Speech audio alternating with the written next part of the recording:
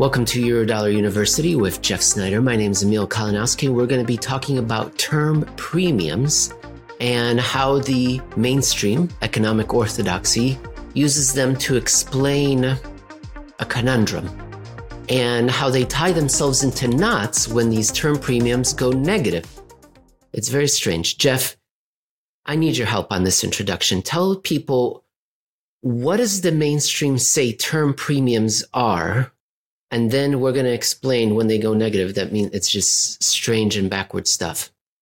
Well, let's think of a very simple example. Irving Fisher, going back a century, said, but long-term bond yields are growth and inflation expectations traded in marketplace. And that makes sense. It's been validated time and time again. That's how even economists think of long-term bond yields, because that's what they are.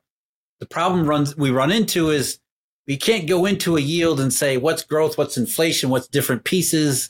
So we have to sort of kind of think about them differently. And the way economists try to deconstruct them is through their own stochastic quantitative techniques, econometrics, things like that.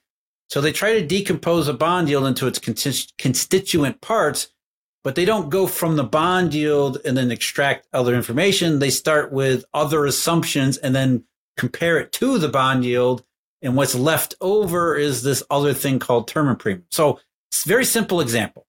Let's assume you're the Federal Reserve or you work at the Federal Reserve and you think growth and inflation expectations over the long run adds up to 5%. Nice even number, 5%. And then you look at the 10-year U.S. Treasury and it's trading at 5.5%.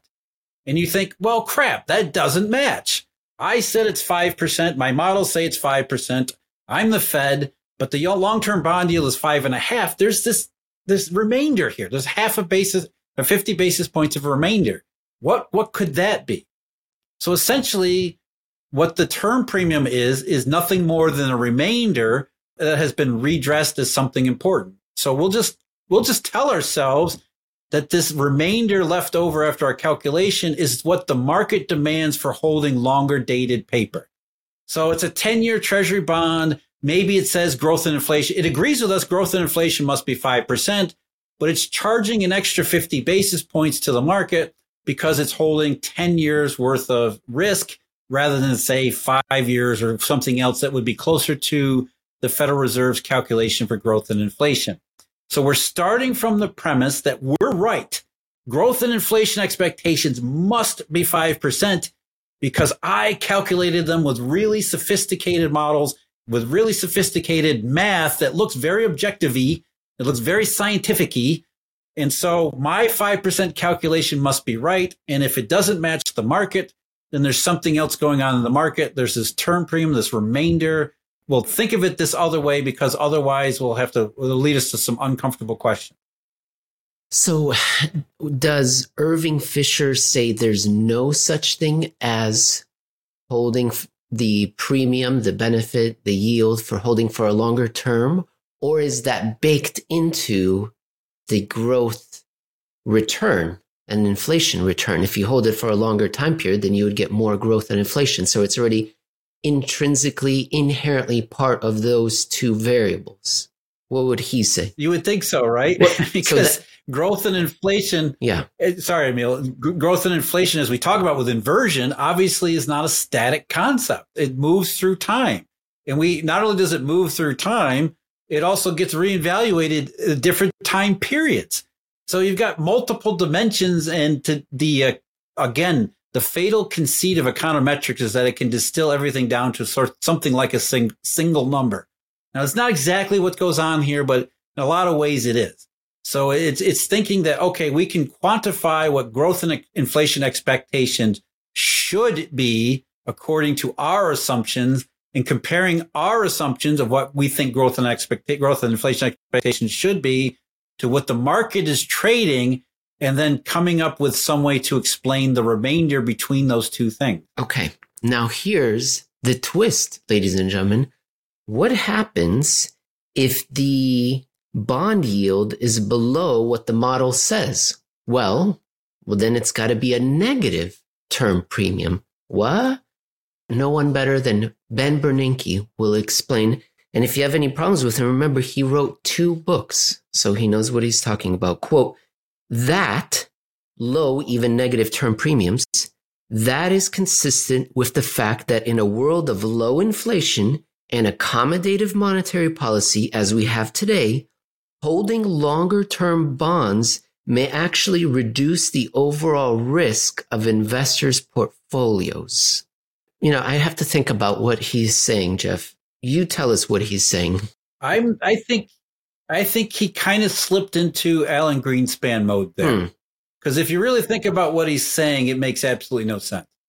And I think he knows it because, yeah, it doesn't make sense. Like, don't bonds generally reduce overall risk of investor portfolios? And then I guess sometimes more? But not only that, Emil, think about what he's saying. Monetary policy is good. It's accommodative, and inflation is low. This is the best you could possibly ask for out of central bank policy and conditions. Why the hell would you need longer dated paper to de-risk your portfolio? It does not make sense. And I think what Ben Bernanke's doing here is Greenspan speak, Fed speak, just trying to conflate it kind of sounds, it sounds too complicated. I'm not going to think too much about it because it really doesn't make much sense. And I think if you got Ben Bernanke standing in front of you and made him be honest about it, I think he would say the same thing. Though I think in public, without any applied pressure or any bamboo shoots under his fingernails, I think he would continue to obfuscate the truth here. And let's the way it's exactly this. The Fed calculates growth and inflation using these sophisticated models, and there's a couple different versions. They use these sophisticated models. They calculate growth and inflation expectations. They say it's 5%, but suddenly the 10-year U.S. Treasury yield is 4.5%. How do we make sense of that? Because we're the Fed. Growth and inflation expectations are 5. The yield is less than 5. Now we have a negative remainder. We have a negative term premium, which doesn't actually make sense. At least it doesn't make sense from that perspective. It's amazing here. Just that quote I read again by Ben Bernanke. In a world of low inflation and accommodative monetary policy, they have to put the central bank in the center. It's because of us these things are happening. It reminds me of that quote by James Bullard, where he's talking about the inversion and how it's not too important. And quote, he said, instead, market yields actually reflect some confidence the central bank will eventually lower price pressures. I said, quote, he didn't say that quote by quote, but that was his message. It's because of the central bank, because we're central. That's why. Okay. It's remarkable how they keep putting themselves. It's just the worldview. We've talked about it. Okay, Jeff, you've got a couple of graphs in this article, which I didn't tell the audience where they can find it, which we're going to do right now. Jeff, the article is called More Than Model Error. Economists use term premia to cover for their grave and fundamental mistakes. Jeff, where can they find this article? Right now it's at www.marketsinsiderpro.com. And if you sign up there, it'll be delivered to your inbox free of charge for the time being. Eventually it will be a subscription-based service. But for now, you can check it out, see what's going on, read the articles. You also get Steve N. Meter's Market Timer Pro. You get Tracy Schuchart's Oil and Gas Report. Lots of good stuff there. Like I said, for the time being, free of charge, including some of these articles as well as a daily macro and monetary examination too. Jeff, where else can the audience go to get more monetary sugar? Get more monetary sugar. Is the answer the Fed or the ECB? Because I don't think that's the right answer. No, it's Eurodollar.University. What can they get from your? Yes. Tell what? I don't want to confuse people and think we're actually advertising monetary sugar because I'm not sure I know what that is either. We are selling memberships, exclusive videos, exclusive contents. Today we're going to do our first question and answer session for members only. You can check it out at Eurodollar.University. I think it's Eurodollar.University/members. But if not, just go to the website, find out what's there and what's available for you. And we want to thank a sincere, huge thank you to all the members who have signed up, well over 100 of them so far. We're going to produce as much content as we possibly can for you guys. And hopefully You guys are liking what we're doing. We did a deep dive into Paul Volcker, bank reserves. We did an even deeper dive into securities lending and collateral. There's more of that stuff that we have planned. We also did, we've dug out an old presentation from last year on ghost money. That's available now.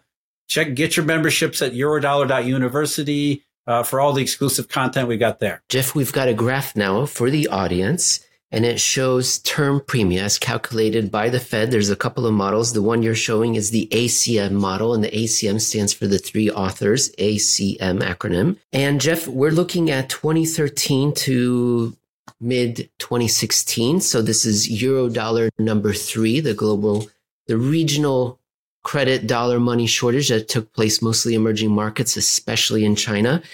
You often say that it began, let's say, when the Chinese currency had its wobble. So March 2014. I like to think of July 1st, 2014, when the dollar took off. But this nominal yield here by the US Treasury peaked in late 2013. So different measures, but definitely a warning.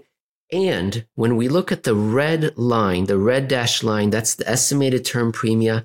It's contracting, compressing, and it goes negative in January 2015. Red alert.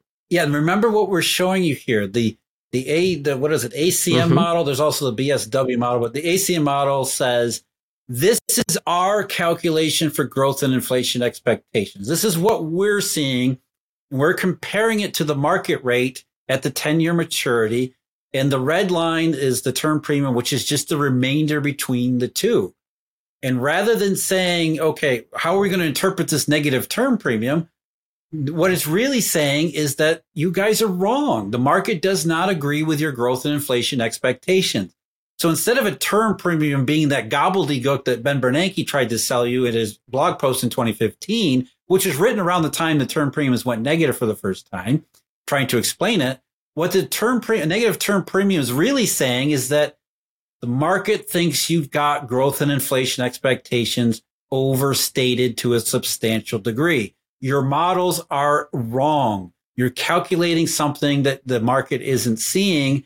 And rather than start by that saying, hey, our theory, our ideas, our calculations are being falsified by real market conditions, we're just simply saying, well, there's something quirky about the market rather than something wrong with our models. Next graph, we're moving forward to the next Eurodollar crisis, Eurodollar number 4. We see the July 2016 all the way through the end of 2019, Jeff. Let's see, we had globally synchronized growth that started sometime in 2016. I like to say February. Other people can say the summer or the late autumn, perhaps the election of the orange man and the Republican sweep. Perhaps that's when it really took off. And interestingly enough, again, the same measures, we've got the nominal yields kept rising for a while until October 2018. But I guess term premiums were not buying this reflation right from the beginning of January 2017. Anything we should take away from this time period and term premiums? Yeah, Emil, I think what's important is that throughout the entire period, that the low and negative term premiums were consistent through the entire period, which was the market basically saying you guys are overstating growth and inflation. And of course, it was small. It wasn't huge through 2017 and 2018 when it seemed plausible. But the market said the probabilities of this growth and inflation stuff working out the way you're calculating is lower than you would like. Then, of course, we get into the middle of 2018 and then the end of 2018 and into 2019. And what you see is term premiums go really negative, which was simply the market saying, okay, there's no chance that you're right about your calculations. These are not negative term premiums. These are calculating how wrong how big your error is in your own calculation. Moving forward to the most recent 2 years, looking from January 2020 all the way to present day, notice, ladies and gentlemen, that red dashed line, the term premiums, was already deeply negative before we even hit the pandemic. Already deeply negative. Reflation, the COVID recovery, and then peaking, pausing, right?